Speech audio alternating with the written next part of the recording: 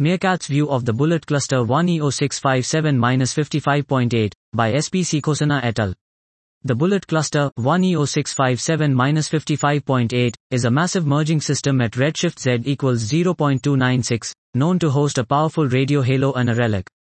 Here we present high-fidelity MeerKAT L-band, 0.9 to 1.7 GHz observations of the bullet cluster, in which we trace a larger extent of both the radio halo and relic in comparison to previous studies.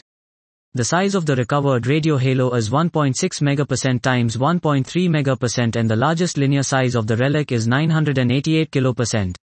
We detect a new decrement feature on the southern outskirts of the halo emission, where a region appears to have a lower surface brightness in comparison to its surroundings. The larger extension on the outskirts of the halo is faint, which suggests lower relativistic electron density or a weaker magnetic field. An in-band spectral index map of the radio halo reveals a hint of radial steepening towards the edges of the diffuse source, likely due to synchrotron electron aging. The integrated spectral index of the radio halo is 1.1 plus or minus 0.2. We perform a radio X-ray surface brightness point-to-point analysis, which reveals a linear correlation for the radio halo. This indicates that the radio halo emission is produced by primary reacceleration mechanisms.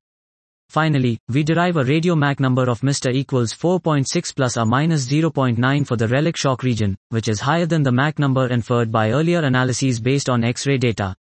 Discrepancies between radio and X-ray Mach numbers have been observed for multiple systems, with studies suggesting that this is due to various factors, including relic orientation. This was MeerKAT's view of the bullet cluster 1E0657-55.8, by S.P. Kosana et al.